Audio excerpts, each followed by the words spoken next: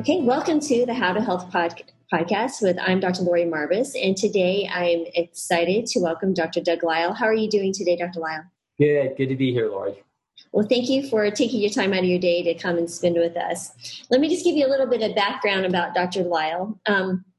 It goes on. He's done quite some really cool stuff. So Dr. Lisle, a PhD, is founder of the new method of approaching human psychology and well-being. He describes this approach as esteem dynamics, which we're going to talk about. Its core insights adapted from a revolutionary biological approach to psychology.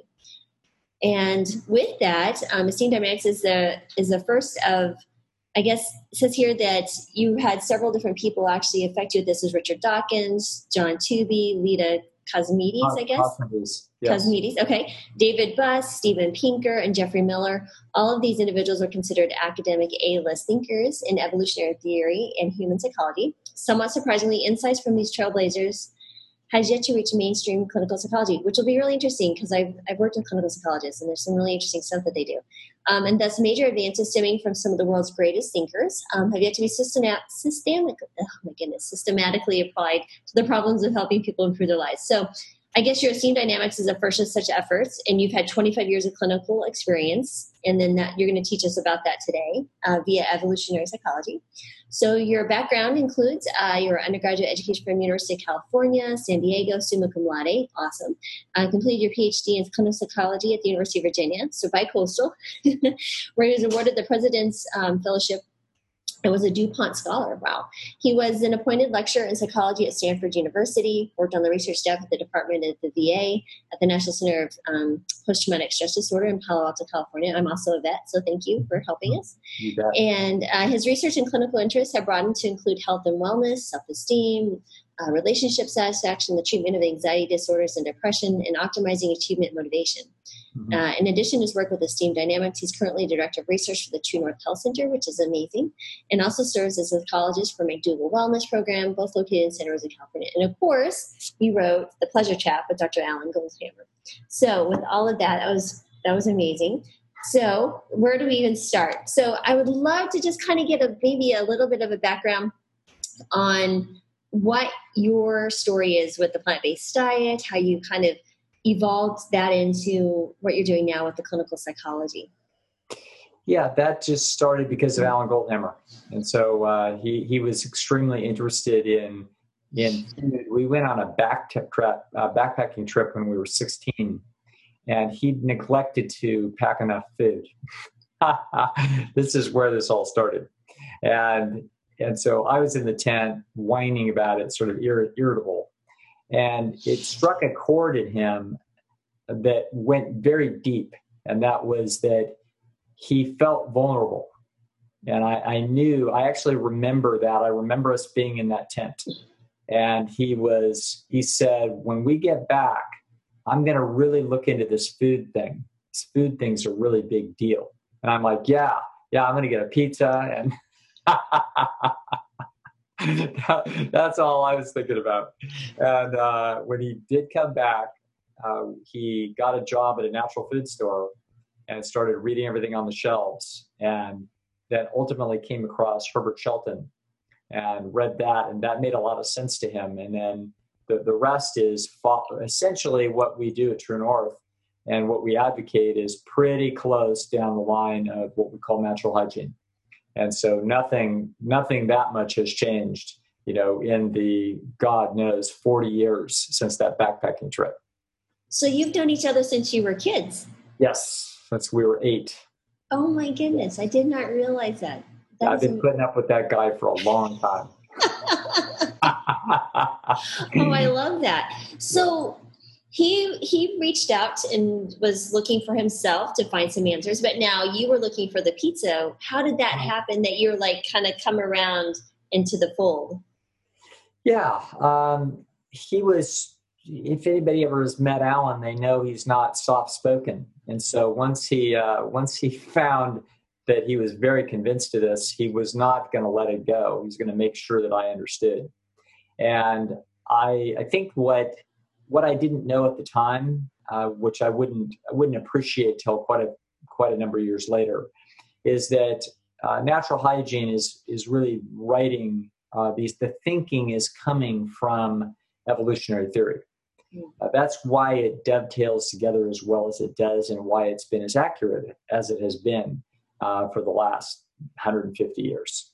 And so once you sort of in principle understand the notion of letting the organism heal itself, that it's got these natural self-healing powers, which sounds fancy, but once you start to understand that, of course, that's true. Every time you have a scratch, there's a process by which this is healing, and there's no medicine that you're going to take that's going to make that go faster.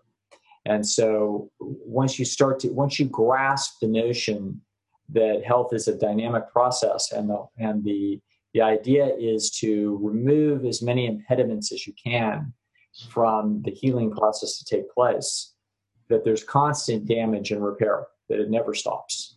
And so once you get I remember asking Alan a question once. There was a little confusion, and we don't totally believe this today, but close. And that is that I said, let me get this straight. So I was starting to get confused about what's good for you and what isn't good for you, et cetera.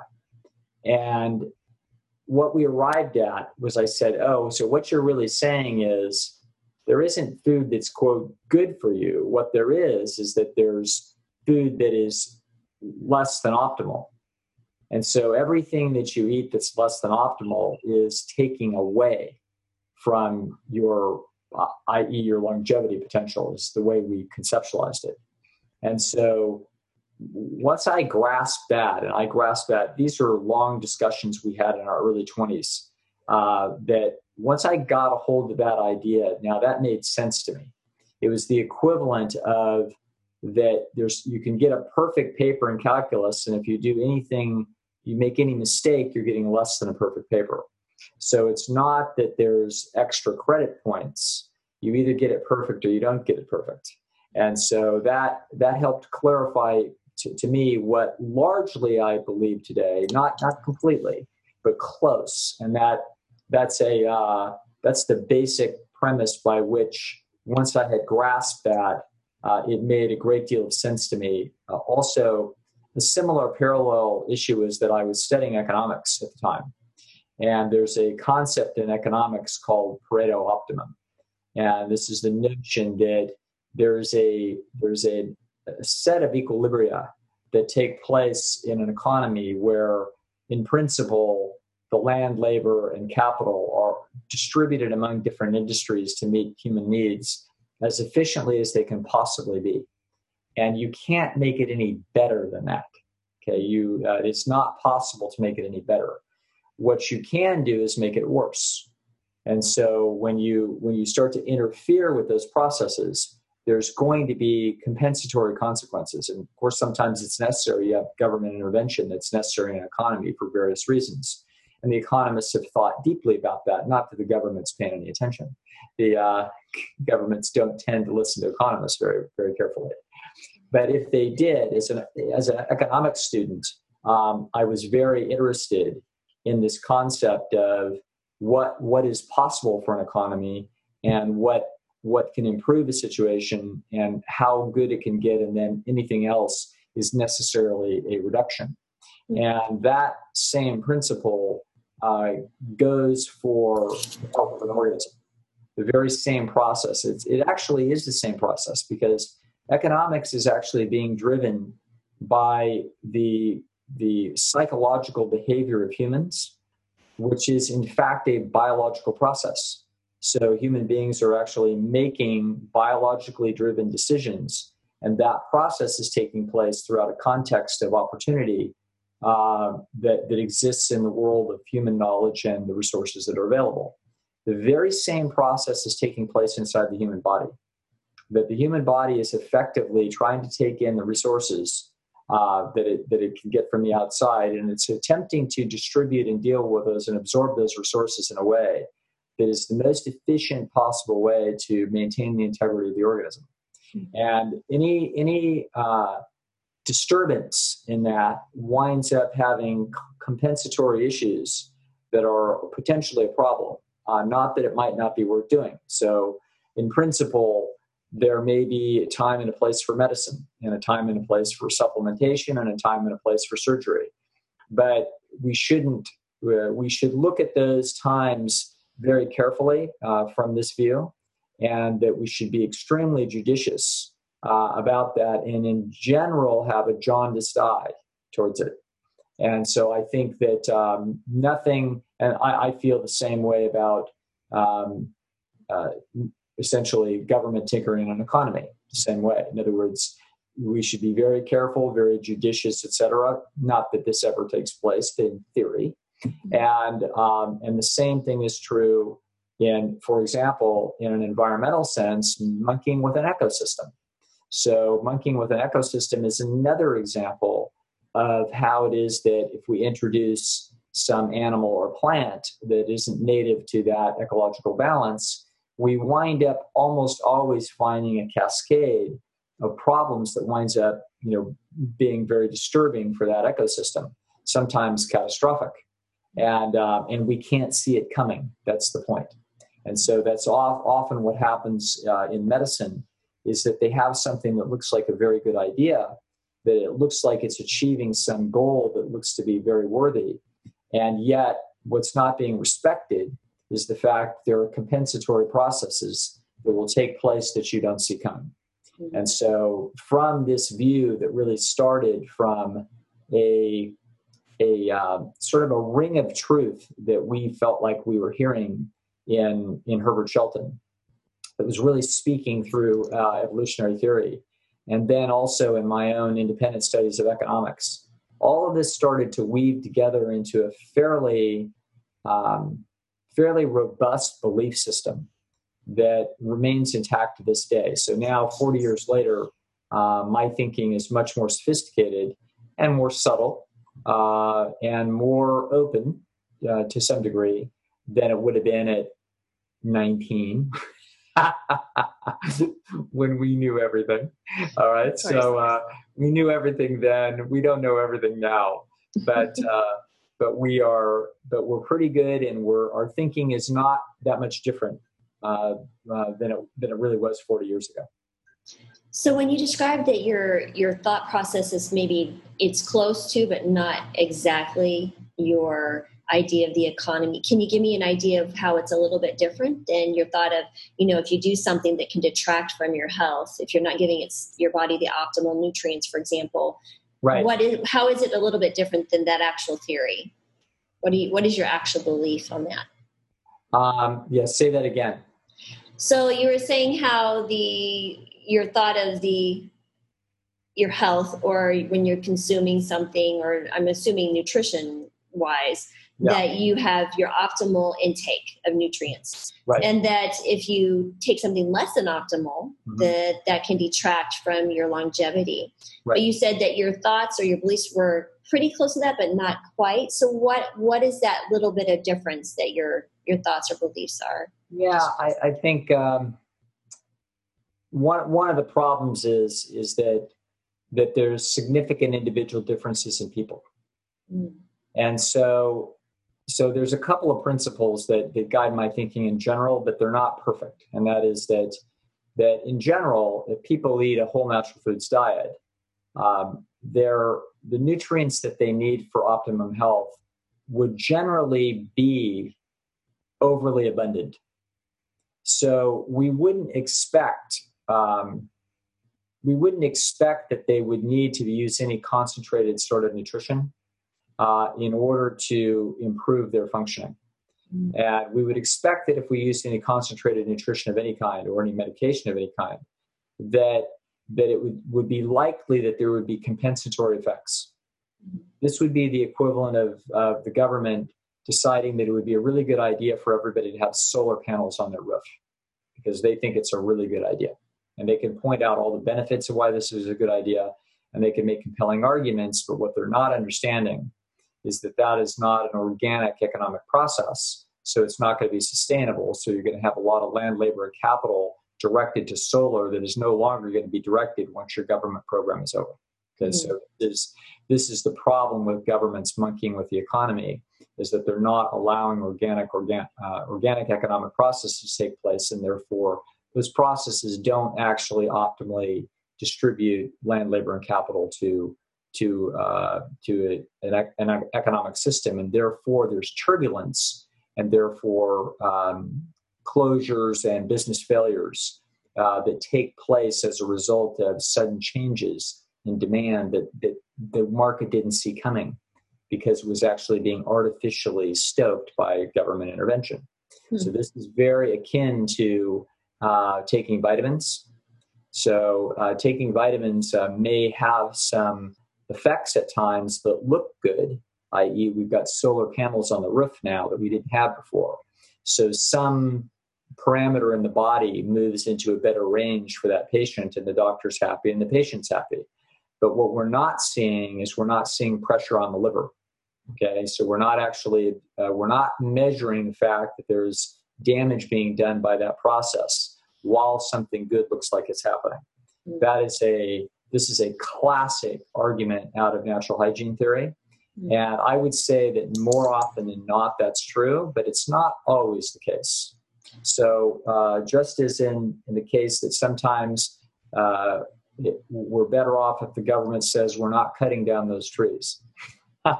Right. We're not doing that, or we're not diverting that river just because somebody thinks it's going to be opening up a good economic opportunity. Sometimes it's interventions are necessary and very useful.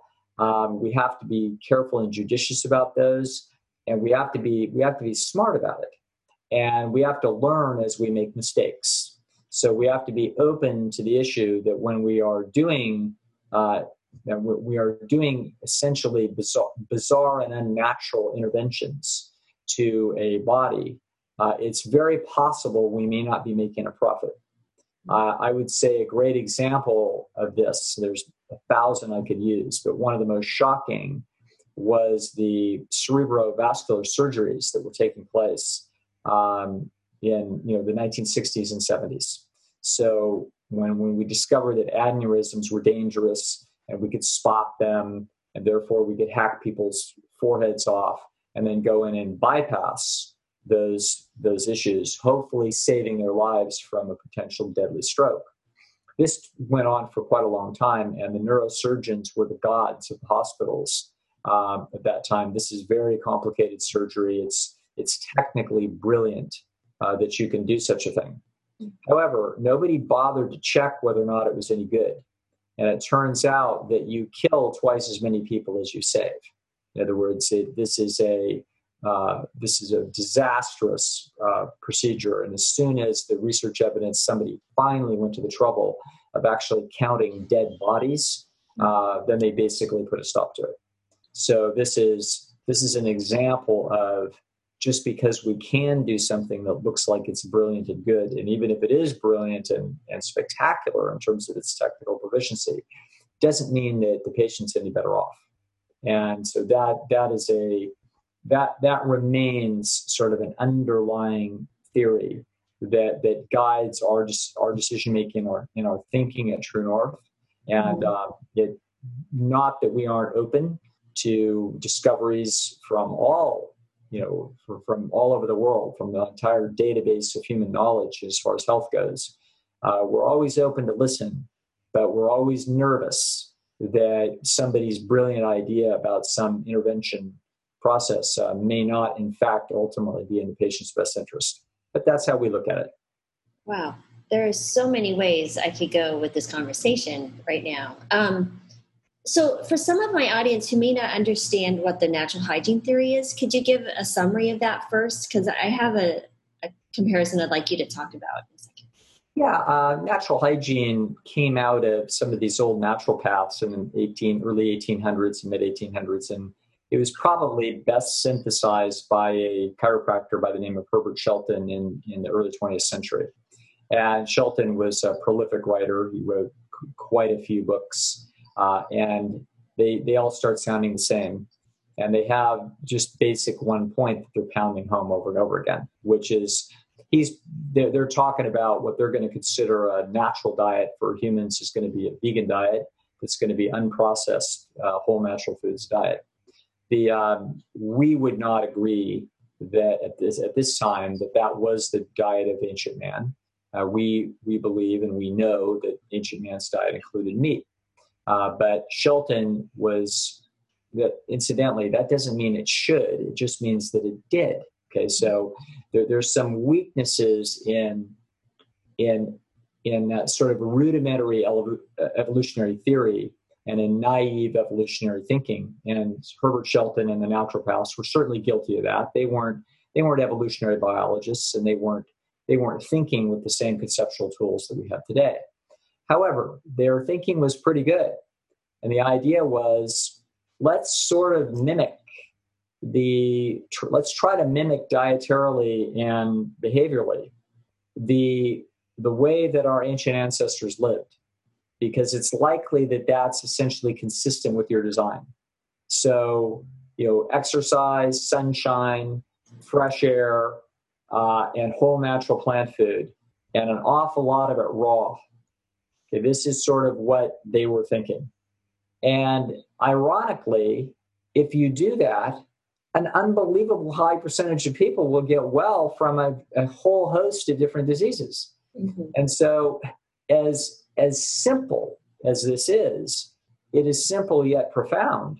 And it makes a joke of modern medicine. In other words, if you gave me a 10,000 diverse patients, you give me 300 different diagnoses, and you give me, what that would be, 30 each, whatever it is.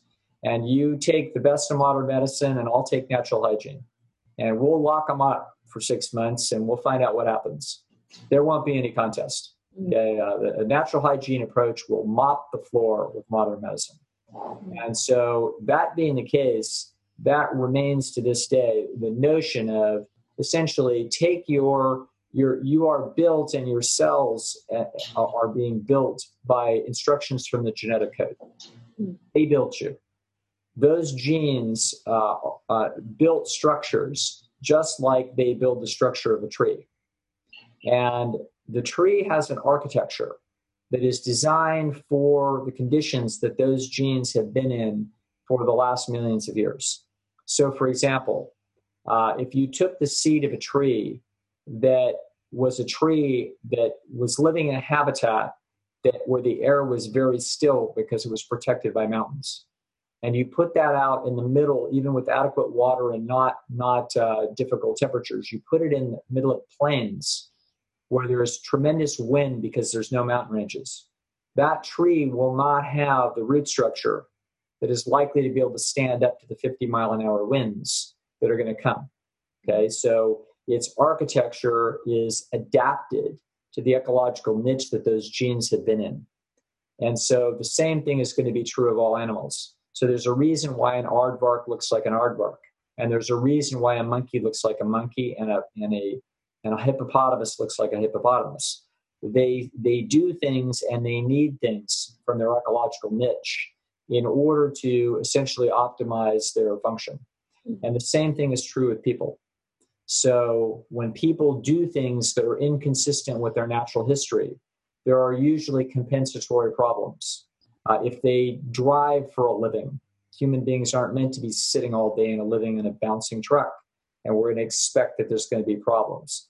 People aren't designed by nature to be eating the processed foods that they eat. They're not designed to be eating the extraordinary amount of animal food that they eat. And the animals that they're eating today don't resemble the animals that they would have eaten in the natural, in the wild of our history. People are staying up late and they're not getting to bed on time.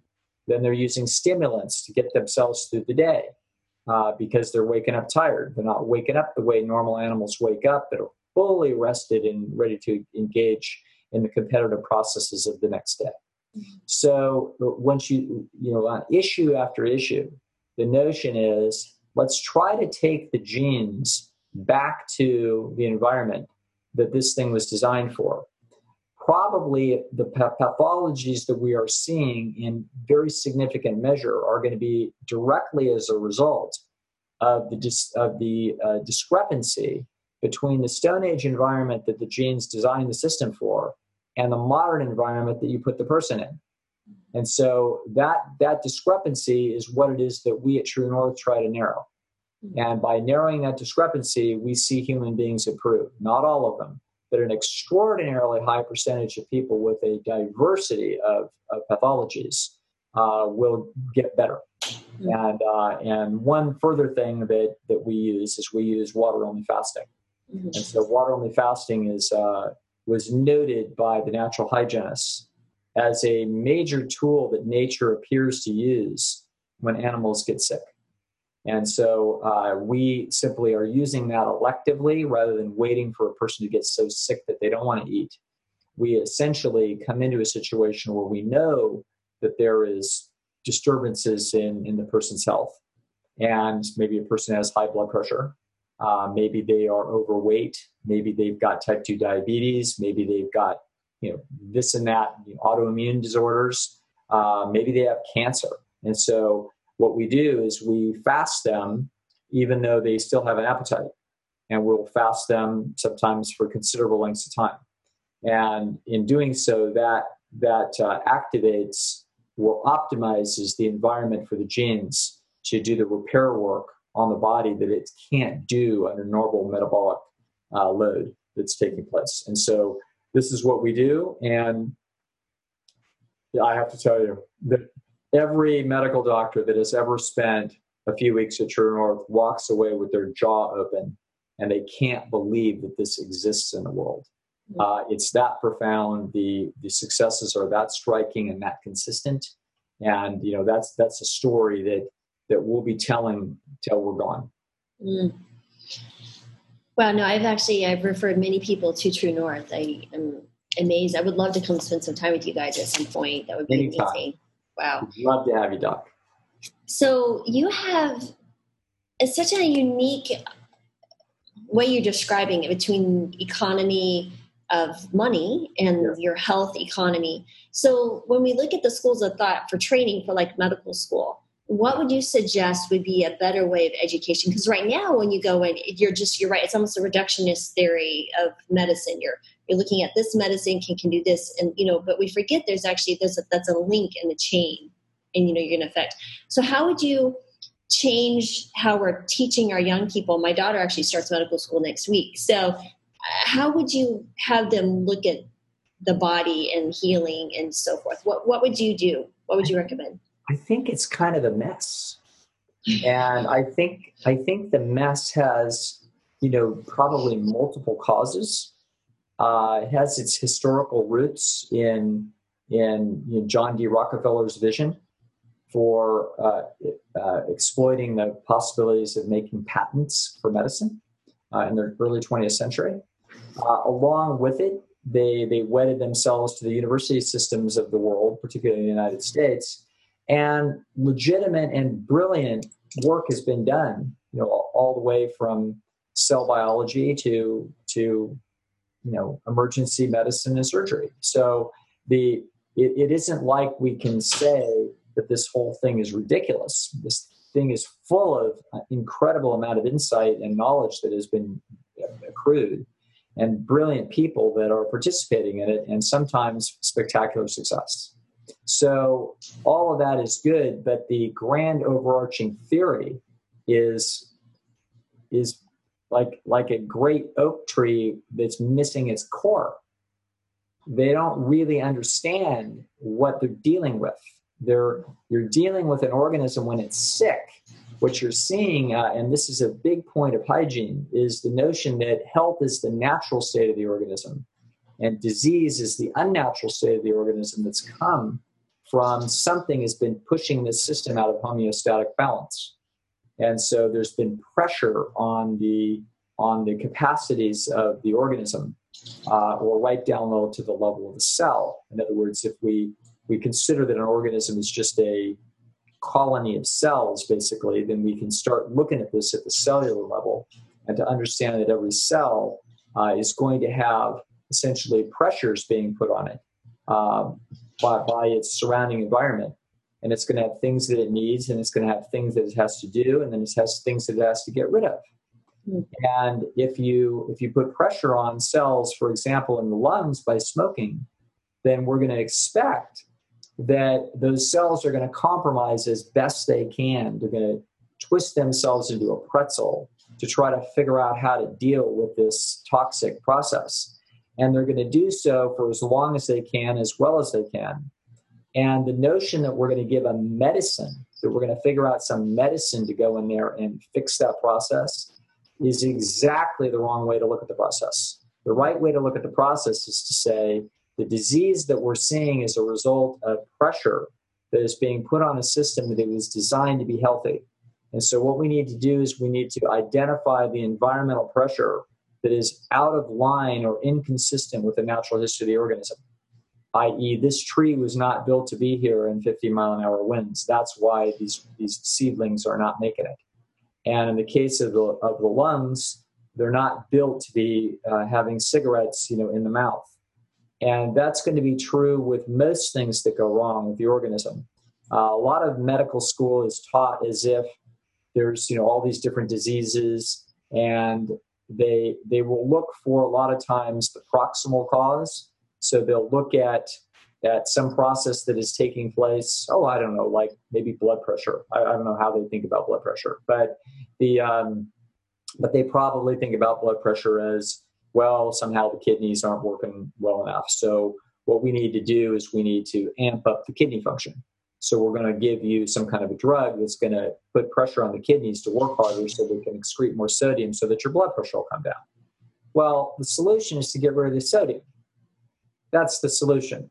So the reason why we have the problem is because we've got a diet that has 10 or 15 times more sodium in it than the diet of the natural history of the organism. So it's no surprise that by age 50, that for those poor kidneys are exhausted. They don't have the function that they did when the person was 30. And now what's happened is that they can no longer keep up with the load. You just keep putting a load of rocks on some old guy's back, and he's breaking down. Okay, so the solution then isn't to give him adrenaline so that he can continue to carry the rocks. That's not going to work. That's ultimately going to have a bad end. Mm-hmm. And this is the sort of way that I would say in general, the average medical practitioner is looking at the problems of health, is they're looking at proximal causes, and they're looking to use medicines to try to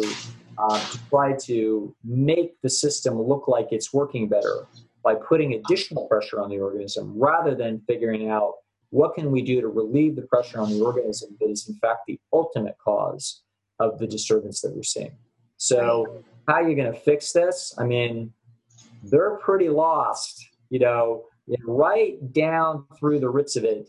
The average medical doctor does not understand essentially what we would say is natural hygiene 101. And so as a result, they very, very quickly get specialized, and then now they're down in the details and they're dealing with proximal causes. And meanwhile, they're getting bailed out by the fact that no matter what they do, the system is always working to heal. And sometimes the doctors that come through us will say that they don't really see people heal from a lot of these chronic conditions. So they're very surprised that when you give them water and throw them in a room for 10 days and they come out and their diabetes is gone, they're like, that's just amazing. They never see that happen. They don't ever see somebody's diabetes go away. They see it managed, but they don't see it disappear. And yet we see that routinely. We have people that come in with their ankles black, okay, and no feeling in their feet. And they might have to stay with us a couple of months, and pretty soon they're walking and their feet are feeling again and their ankles are no longer black. And we have dragged them back from being an amputee. And we didn't do it. It's nature. Nature appropriately respected. Wow. No, you're exactly right. We don't learn in medical school that the body can heal itself of these chronic diseases. We are just taught these are, unfortunately, we are going to suffer this world. And when I mention to some people, for example, I have a Facebook page, I have a pretty interesting interaction with people there. And, one time I posted, don't forget, it's not natural to take medications. The body wants to be well. And it's kind of once you see enough of this, when you're feeding people the right food, because how I fell into this, this just kind of plopped in my lap, this whole thing, how this happened with the patient one day. Some people get very offended. And so, they feel defensive, like, you're saying that my doctor's lying, my doctor's not right. They take a whole new approach to what you're saying that you didn't mean. You're just trying to remind people your body has an ability to heal itself if you're giving it the right environment. So what do you say to those people who are very negative or naysayers, or do you even waste your time with them? I mean, I'm just curious, what do you say? Because as a physician who shares this with other practitioners, I mean, I'm getting actually people now much more. I've been doing this for almost 6 years, and people coming in and asking, how are you doing that? What are you doing? How did their diabetes goes away in a matter of days, and sharing. But it's very frustrating when I get people, they're like crazy, or they consider you, you're an alternative medicine doctor. I'm like, no, actually, I'm just bringing people back to what they should be doing. What do you guys say? I'm curious if you have any thoughts. You've wandered into Esteem Dynamics.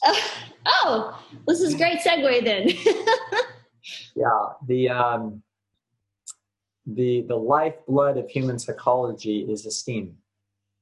And so if you are a Wolverine, this would not be true.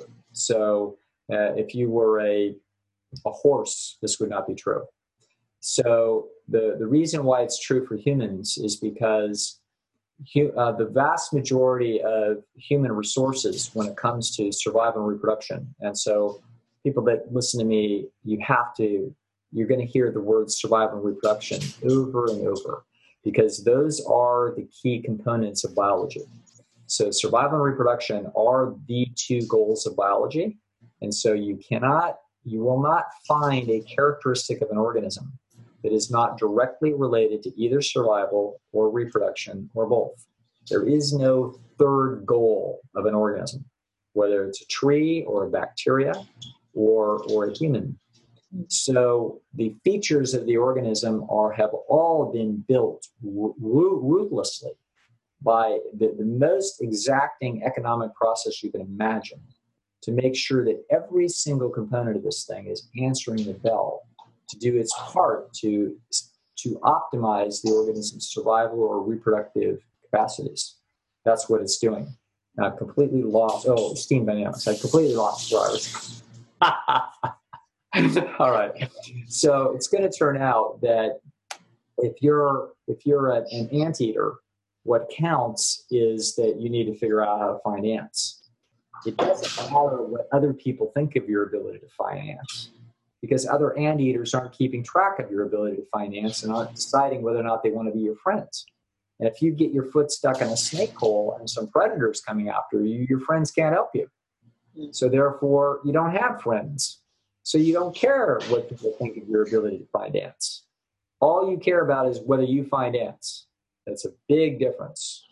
Whereas humans, their ability to survive is enormously dependent on a web of regard that they have in a Stone Age village. Human beings are not meant to survive alone. They're not a solitary animal. They can, if they're crafty enough and they're tough enough, they might be able to. But that doesn't tell us anything. It just tells us what might be possible in an outlier situation. The truth is that genes that are interested in living alone as a hermit are not genes that are going to make it on the planet. So you can be massively less effective as a human, but if you've got 20 friends that like you, you're extremely well protected. And so now you're not out there in the middle of 50-mile-an-hour winds. You're in a nice protected valley right where you belong. And so human beings need to be essentially joined up and in a web of people that esteem them or value them.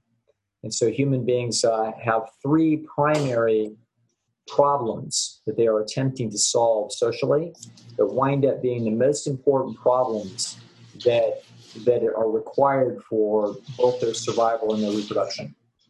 The first problem is mating. So they have to find mates, and they don't just meet in the woods and glance at each other and then squirt some pheromones in the air. No, if you watch human beings mate, a very interesting characteristic is that most children are not conceived until 1 million words have been spoken between male and female. Wow. That is characteristic of our species. So some guys, Errol Flynn didn't have this problem.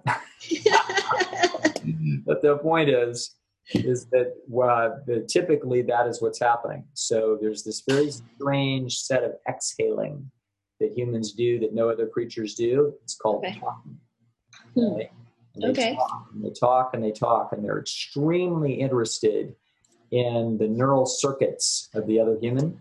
They're interested in the information that's inside that head, how they make judgments, their stories, who they know, who they get along with, what problems they've had. Unbelievable amount of background data that they're interested in. And when people love each other or find each other attractive, they are, quote, valuing each other. That's what we call esteem. And if one of them esteems the other and the other doesn't esteem back, then that's an uncomfortable esteem dynamic. Somebody has heartbreak. Okay, the two people that could be very valuable to each other as friends. That's if they like each other and they send signals to each other that they're valuable. That's going to be a very positive esteem dynamic. And when they argue, it's going the other way. So arguments between people are a sign that one party believes they're not being valued enough. And so they are signaling that by usually attacking the other person's credibility. So this is the nature of esteem dynamics. The esteem dynamics can flow in what I call a virtuous cycle, or they can flow the other direction in a vicious cycle. So let me give you a great example of a virtue versus vicious cycle. I was watching some friend of mine had a documentary of Rod Stewart on the TV. I went over there to visit. It's like, oh God, I got to listen to this thing. And they were interviewing Elton John, and Elton John was saying how great Rod Stewart's voice is, just this quintessential rock and roll voice, which I happen to really like Rod Stewart, so it wasn't bothering me too much. And what happened was interesting, was that then Rod is, of course, singing Elton's praises. So what's happening here is an esteem dynamic. Now, let's suppose that, so it's in both of their best interests to keep causing a reciprocal reinforcement cycle, because they're essentially propping each other up against their competitors. You see, that's what they're doing. This is a clique, and that clique is an esteem dynamic that is helping each other relative to competition. Now, let's suppose that they had interviewed Elton, and Elton had said, well, Rod's one of these guys, got really lucky with Maggie May, right place, right time, had the right look. Hey, there's a lot of guys with great voices. But, Rod's got a good voice, and hey, you made the most of it. You can imagine Rod's feedback. Right. You see? Or God forbid Elton had said, I think he's overrated. Like, let's suppose he had said that. Then Rod's feedback would have been, Elton doesn't know anything. He doesn't know anything about singing. He has no voice at all. In other words, we're going to chop him down. But if Elton says that Rod is the quintessential rock and roll voice, then Rod's most effective move on the chessboard for his life is to say that Elton has the best judgment in music of anybody he's ever met. You see how that would work, okay? Right. So it's going to turn out that the reason why esteem dynamics, analyzing esteem dynamics is so useful and important is it's actually this dead center on human happiness and suffering.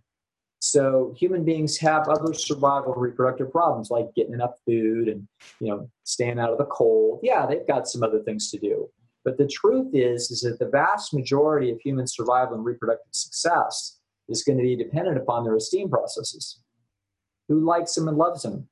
Who wants to have romance with them? Who wants to trade with them? This is really what these processes are. They are romance processes, friendship processes, and trading in the village. Do you have something that's valuable to trade in the village? The problem is when we start criticizing medicine, the most powerful people when it comes to this that are supposedly, they have the greatest expertise on the most important thing in life, which would be health.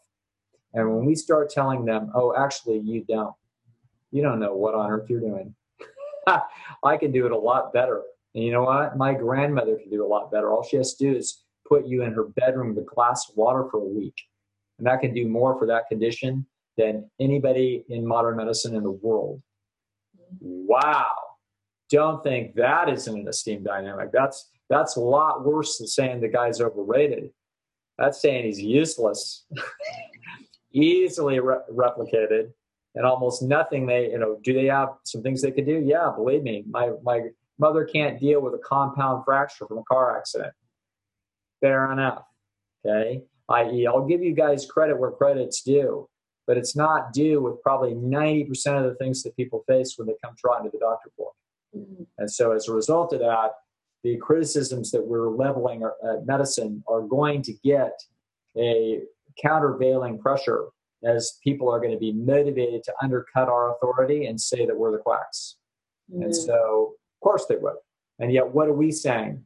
You don't hear us saying that we've got some magic elixir that we dug up off the coast of Madagascar, that nobody else knows about. No, we're not saying that. We're saying take these genes back to the Stone Age. Take your body back to the Stone Age.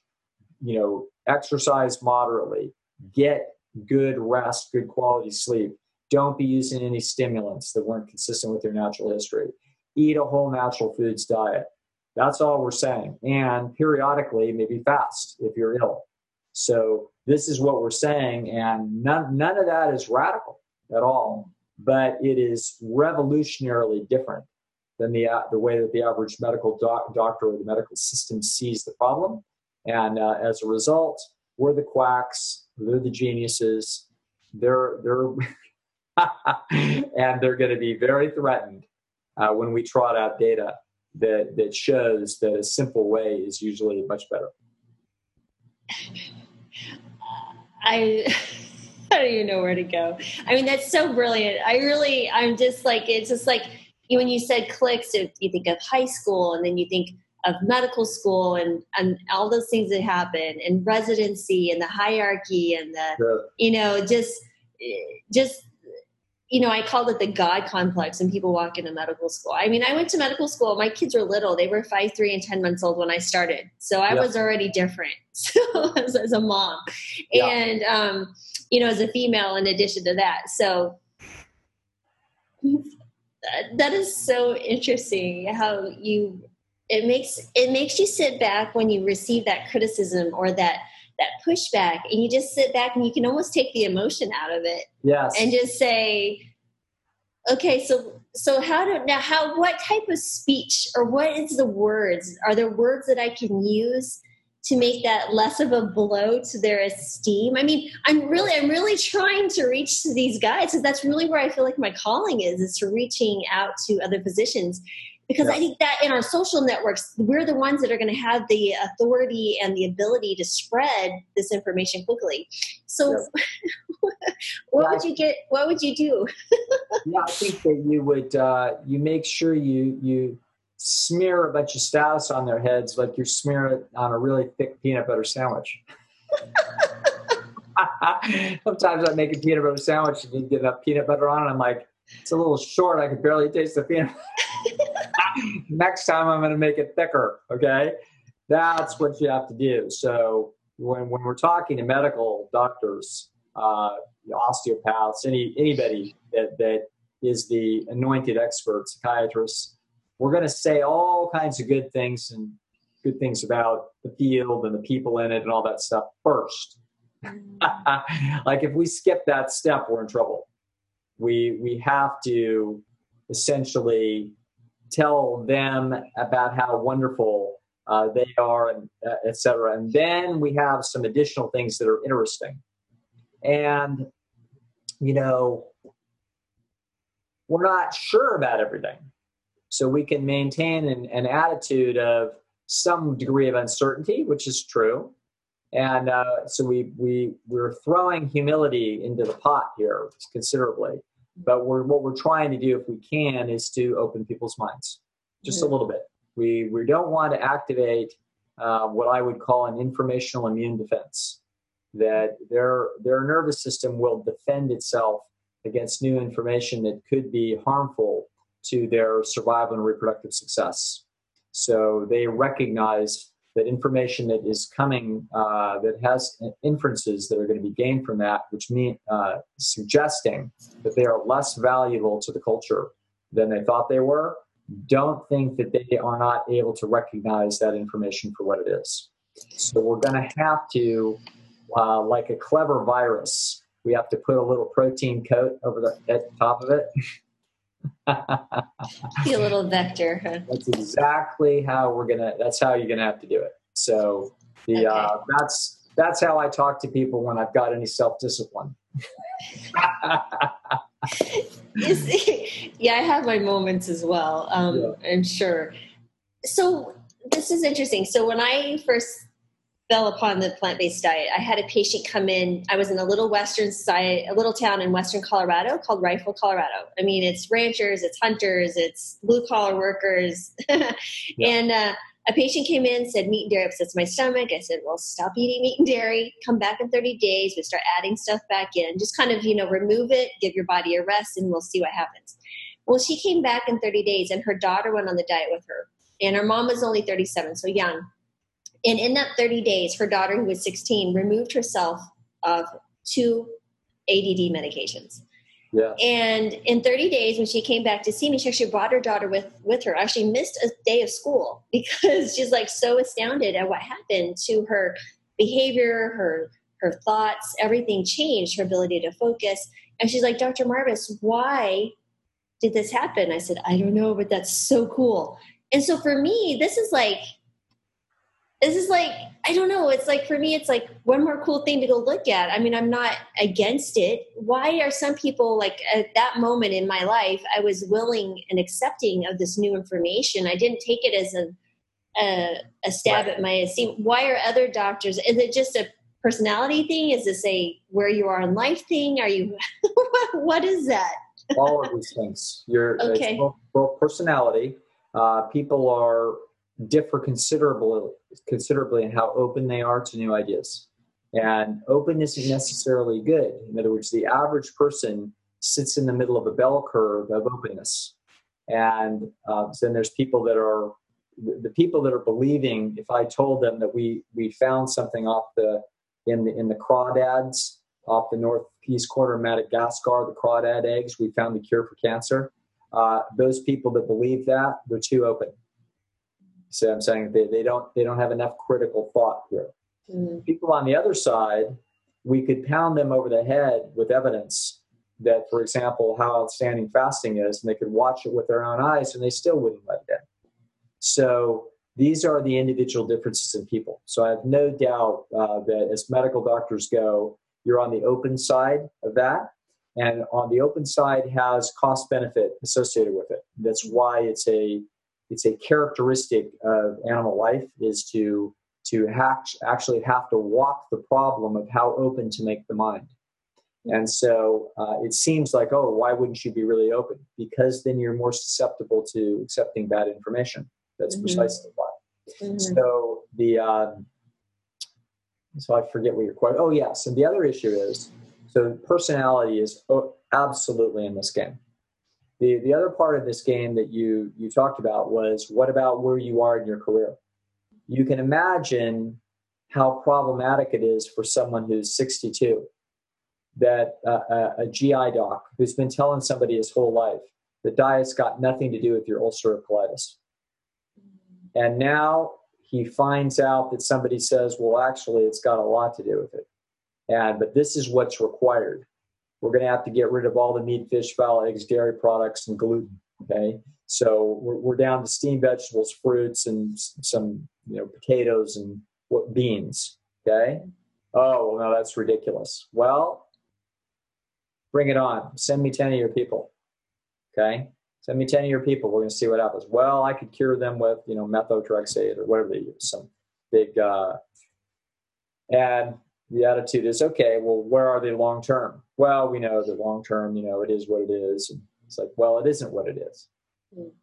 So the issue is that person at 62 might have to look over their shoulder down the line of 1,500 or 2,500 or 3,500 people that they've treated, and that they told, this is what we can do, and watch them deteriorate. And now they're finding out that they told everybody wrong and that they heard this 27 years ago from somebody and they rejected it.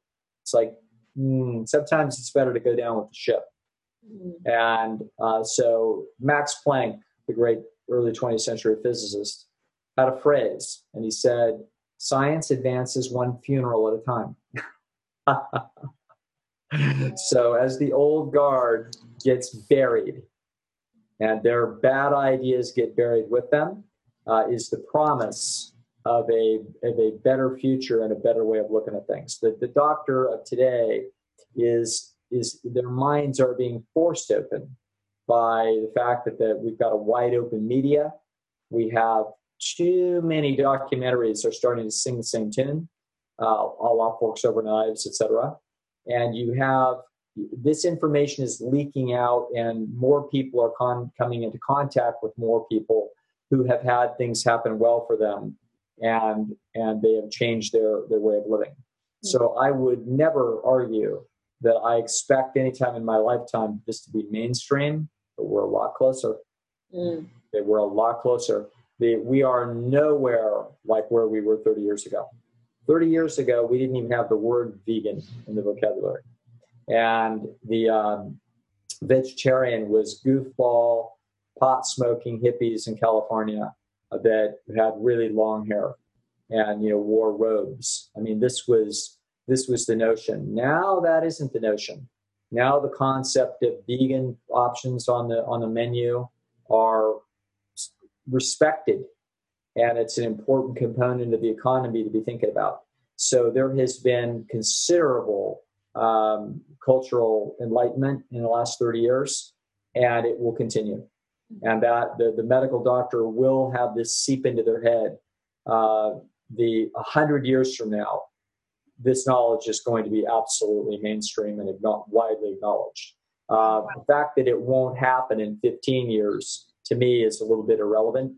My job is to just sort of tell the story kind of as well as I know how to tell it, and not be so impatient with the process.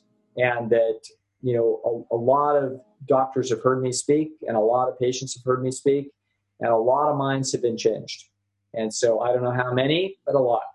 And I'm not the last one. And there's going to be people that are going to have more articulate and funnier and slicker with better evidence and better, movie star handsome. We're going to see it. This is going to continue to roll out. And the Dr. Oz of 40 years from now may be talking a lot more like an Alan Goldhammer or Joel Furman or a Caldwell Esselstyn than the Dr. Oz of today, who incidentally is pushing the ball down the field a good direction, but is constrained by where the culture is. You can't get too far out of step with the main culture if you are the main culture. And so there's limits to how fast we can ride this boat. Yeah, I mean, I can understand even with the years that I was practicing, I still feel guilty about the patients that I think could have known, or even my own family. They were, 13, 15, and 18, my kids and my husband, when we switched our diet literally overnight. And so they're all plant-based now, but it was a very interesting conversations that we were having. And that is really fascinating. So when you speak about the esteem dynamics, what other parts, I think about, because I've been working with Dr. Joel Furman. We were in a clinic, and then the clinic closed, unfortunately, when the financial backers backed out. That's why I came to Florida. But we were working, there's a big mental health component of our program. And so with the esteem dynamics, how does that work with mental illness or, overeating and binge eating and the anxiety and the depression? And so where does that fit in this? It's more than just sitting someone in a room and water fasting. Yes. What type of therapies do you recommend for someone to help them overcome such things? There's a lot of pieces to this. And so we're not going to be able to describe them all because it'll get overwhelming. It is a little bit like juggling. You have to learn how to juggle 2 and then 3 and then 4, and then pretty soon, after a lot of practice, you're juggling 5. So there's a number of components here that are important. One of the obviously the first component is going to be what we call the pleasure trap. So the pleasure trap is simply that all animals are designed by nature with a major survival circuit that says eat the richest food in the environment. And so humans are no different. So humans have a compulsion to seek out the richest food in the environment. They've got an olfactory system and a taste system and a memory system that are going to be very effective at keeping them oriented towards the richest food in the environment. So the problem is that the foods today are super normal. So they're not just normal food, they're actually super normal. And by that, we mean they're more concentrated and more tasty than anything that any human being ever ate before. And as a result of that, what's going to happen is that the senses will become dulled. In the same way that your ears are going to become dulled if you're listening to rock music in your earphones all day long. You are not going to appreciate or even maybe have the ability to detect quiet, Beethoven on your stereo or Mozart. You just can't even hardly hear it, and you can't appreciate it. The same thing is going to be true when people are eating very loud food, and they essentially lose, though temporarily, their sensitivity. If you take the food away and you give them natural food, they will eventually be able to appreciate the natural food again. But a terrific experiment was done with rats, where they gave rats essentially unlimited access to American fare for, I think it was 30 days. The extraordinary thing that happened, first of all, they got fat, no surprise. The other thing that happened, though, was when they tried to put them back on their healthy rat chow, the average rat refused to eat for 14 days. Wow. Yes. Okay, so this is really interesting. So essentially, the rat's nervous system, they're not like raising their little paw and giving the experimenters the bird. That's not what's happening here. What's happening is the rat's nervous system, which has been shaped by evolution, basically says, don't be eating this lower density food because there's a good chance we're going to be getting that high density food. So I'm saying, so just sit right here. Don't do it. Don't waste it. There's a good chance we're going to get this high density food. And so this is profound that these rats would basically go on strike, and they had to be convinced through 14 days of not eating that, boy, it looks like that rich food isn't coming back. All right, we're going to grudgingly now go eat the normal rat chow. So this is, think about people. So think about what they're doing to their nervous systems every day. They are obeying survival instinct number one, which is to eat the richest food in their environment, and they're doing it repetitively. So if you were to tell them, don't do it, that's why you're fat, sick, and in trouble, they're not going to stop. And it's going to be very, very difficult for them to stop. Now, even if they do, what's going to happen is that there's what's going to be called the decay function. That the amount of it's going to take quite a while before their senses get back to normal. And so chemical senses studies will tell us that even if you're very diligent, it's on the order of 4 months. So I've noticed that many times trying to change people's diets, they can't do it for a day. They're so frustrated. Like they're just not going to do it. And 2 days, they feel like they're a martyr, and 3 days, they're ready to give up. Because after 3 days, after all, they should have dropped 15 pounds by now because they've just been through hell. Right. Okay. So, if people eat healthy for a week and they lose 4 pounds, they're all bent out of shape. And then the next, of course, there's no way they're going to lose 4 pounds in a week. They may have lost 3 pounds of water. Right. But they didn't lose 4 pounds of fat in a week. That's 16,000 calories. Never happened. Right. And so, but if they do Slim Fast and they go on a chocolate shake diet with no sodium, they can lose 10 pounds in a week. And they're like, hey, that seems to be how weight loss ought to go. And that isn't how weight loss goes. Weight loss is going to typically be a couple pounds a week if you're super diligent and you're significantly overweight. And so as a result, people's expectations and understanding is way out the weeds. They have a survival instinct that's pushing them very, very hard. And they also have some other things that are working against them. And that is that they're going to have undoubtedly an evolved characteristic that is going to be characteristic of omnivores, which is going to be what I'm going to call a crammed circuit. And so that this is going to be, if you're a koala bear and all it is that you eat, all you eat is eucalyptus leaves all day, then there's no such thing as getting really excited about some eucalyptus leaves. It's like they are what they are. The cattle are, it's grass, guys. I've actually heard Howard Lyman has said that cattle are very picky about the grass, and if there's richer grass out in the field, they'll eat all the rich grass first, which is interesting. Wow. Yeah. You can imagine if you doctored up the grass to make it effectively rich, they would absolutely do that. But most animals are eating essentially a mono diet or pretty close to it. They're eating a specific animal or they're eating a specific plant. And therefore, there's no such thing as high variance in the biological value of the food. Whereas human beings have the widest palate of any animal on Earth.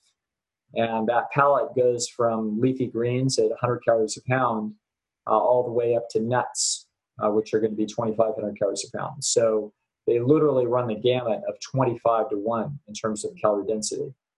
So most typically, human beings, most of their intake would have been from raw, fresh fruits and vegetables and tubers, carbohydrates, and meat. And so they got into what looks like somewhere probably between 5 and 15% of calories may have been from honey, which is an extraordinary concept that I was completely ignorant of until I talked to Richard Wrangham, and he told me that we think that that's probably true. So thus the human sweet tooth, because honey is as effectively sweet as any straight sugar. But they wouldn't have got that much honey that often. And so even at 1,800 calories a pound, it would have been rare. The nuts and seeds would have been relatively rare. They would have been really prized. But the main dose of calorically rich foods would have been meat. And it would have been meat. It would have been happening irregularly. And most of the time, we know this. I'm not just speculating back 30,000 years. The truth is we've got 175 hunter-gatherer tribes have been under observation. So we know how people lived throughout the course of our natural history, because all of these tribes have basically the same structure, and it doesn't matter if they're in the highlands of New Guinea or they're in the Congo or they're in Lapland. They're all, no matter where on the globe you go, these 175 tribes, even though they may be more than 100,000 years apart in terms of their genetics, because they're in different parts of the globe, they're all living the same way, which tells you that this method of life goes back further than when humans first came out of Africa 110,000 years ago. So that being the case, we know that human beings ate a fair amount of meat. That meat would have been periodic, and it also would have been unpredictable, and it would have been most of the time not that much. So there might have been some game killed, and then it's divided up. The meat is typically divided up in villages. It's not every man for himself. It's a communal process. And then once in a while, they would make a big killing. And when they did, then people would cram. It's a completely adaptive, reasonable inference to see that human beings, despite normal satiation mechanisms that would have been ideal for the organism to honor, which people typically will, if you were able to occasionally get your hands on rich food, i.e. 800 calorie pound meat as opposed to 365 calorie pound potato, then go ahead and cram it in and cram it past satiety. And so that would have been a fairly typical event. The human beings now are confronted with foods that are much richer than that. Peanut butter sandwich, even among a vegan that thinks they're doing a good job. So they've got almond butter and whole wheat bread in the refrigerator. And there it is. And that is 2,500 or 2,000 calories a pound is what that is. So that is 2.5 times the calorie density of the meat. And when you do that consistently, what we're able to do is activate the cram circuit every night. So now we get an interesting problem that's going on.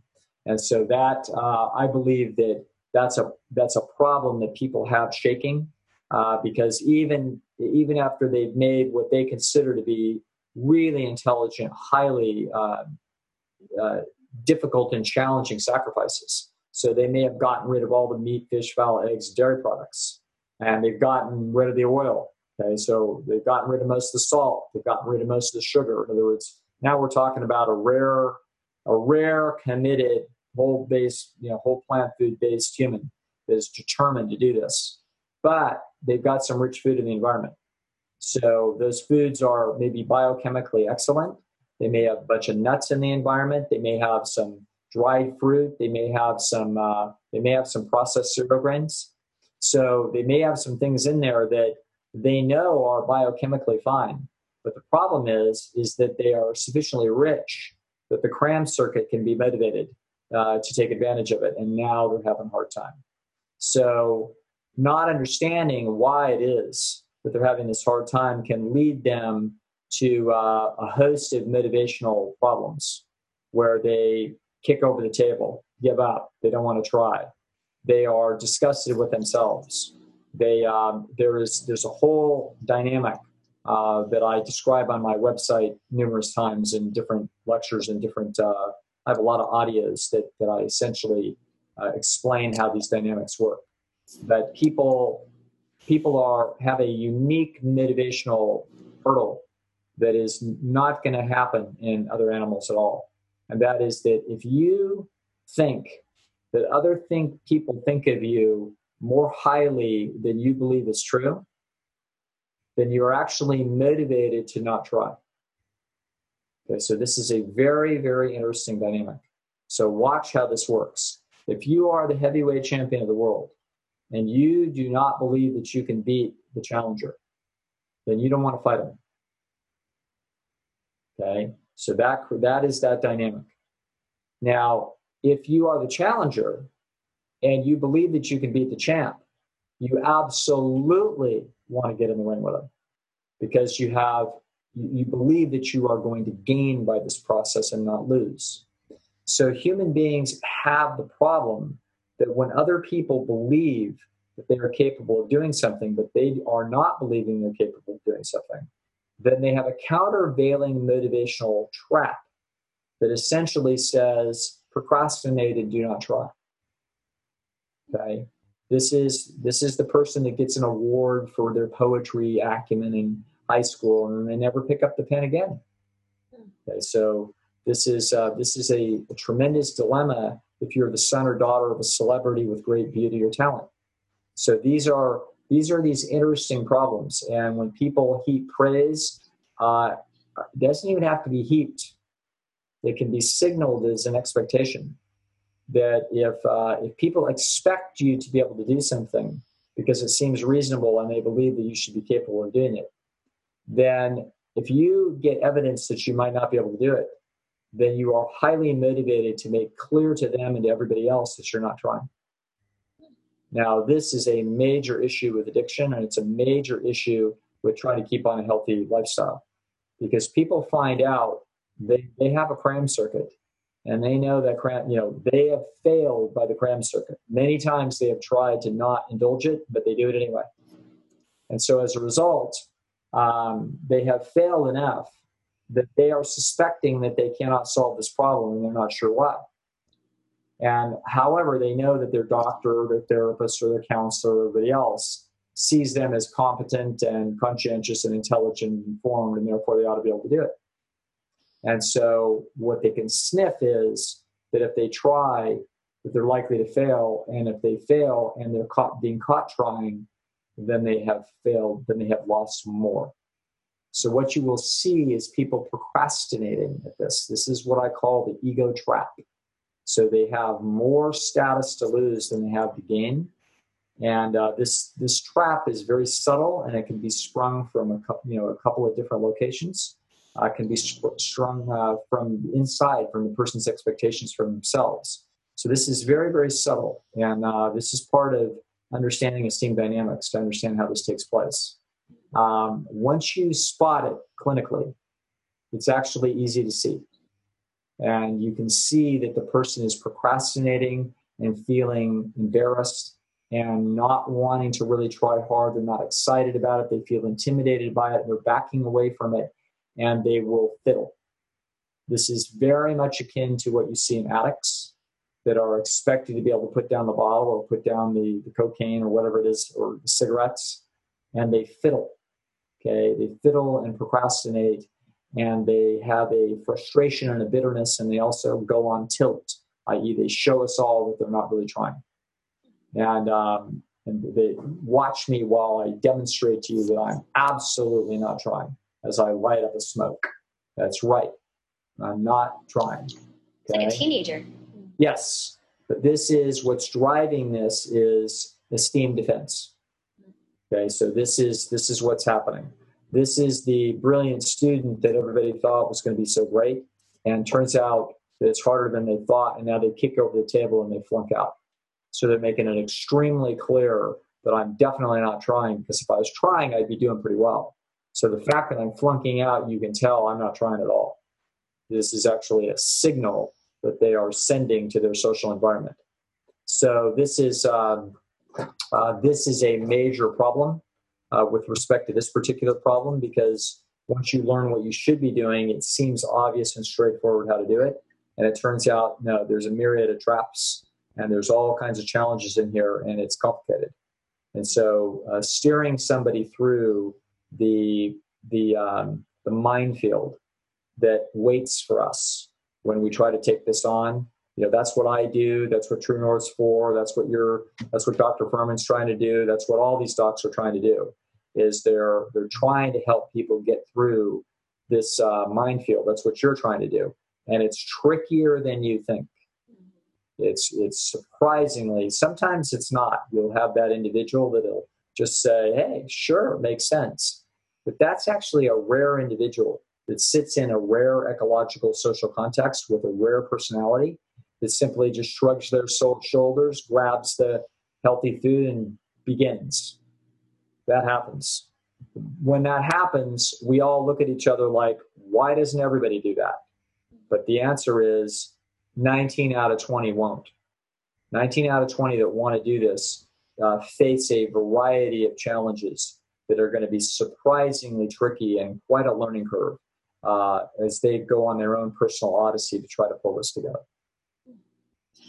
Wow, that's a lot to think about, because as a primary care doctor, I think about the conversations that you have with a patient in a short, brief window. Yes. We are not equipped at all to take this on or even begin to tackle that, because I do have fairly good success with patients, but I take it in a way of, I almost think of them as family.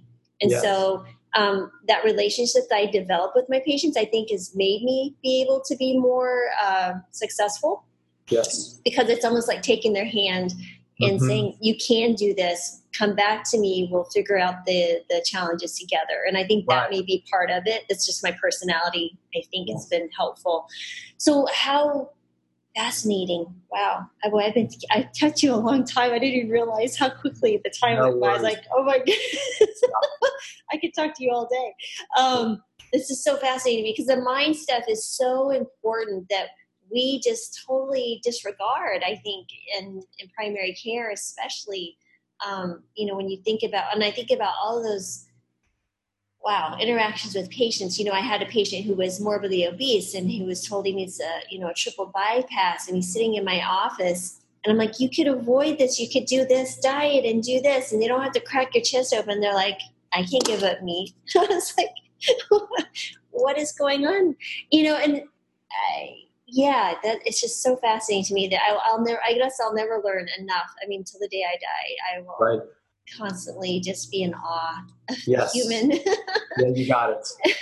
I tell people, human, we're messy creatures, but we still love them. Wow. There's so much more I could go into, but I don't want to keep you any longer, as I know you've taken a big chunk at a time. No worries. We can talk anytime you want. It's a pleasure.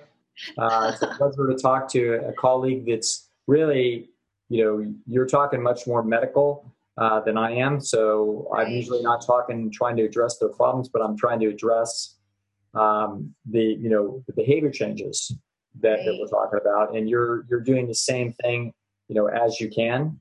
And it makes sense to me that, you sit in a unique position of authority with patients, and the way you come across, and not fanatical, but warm and confident. Yeah, this feels good. And also I pick up from you that you would not set really high expectations and be pushy. And I have to say, some of your male colleagues,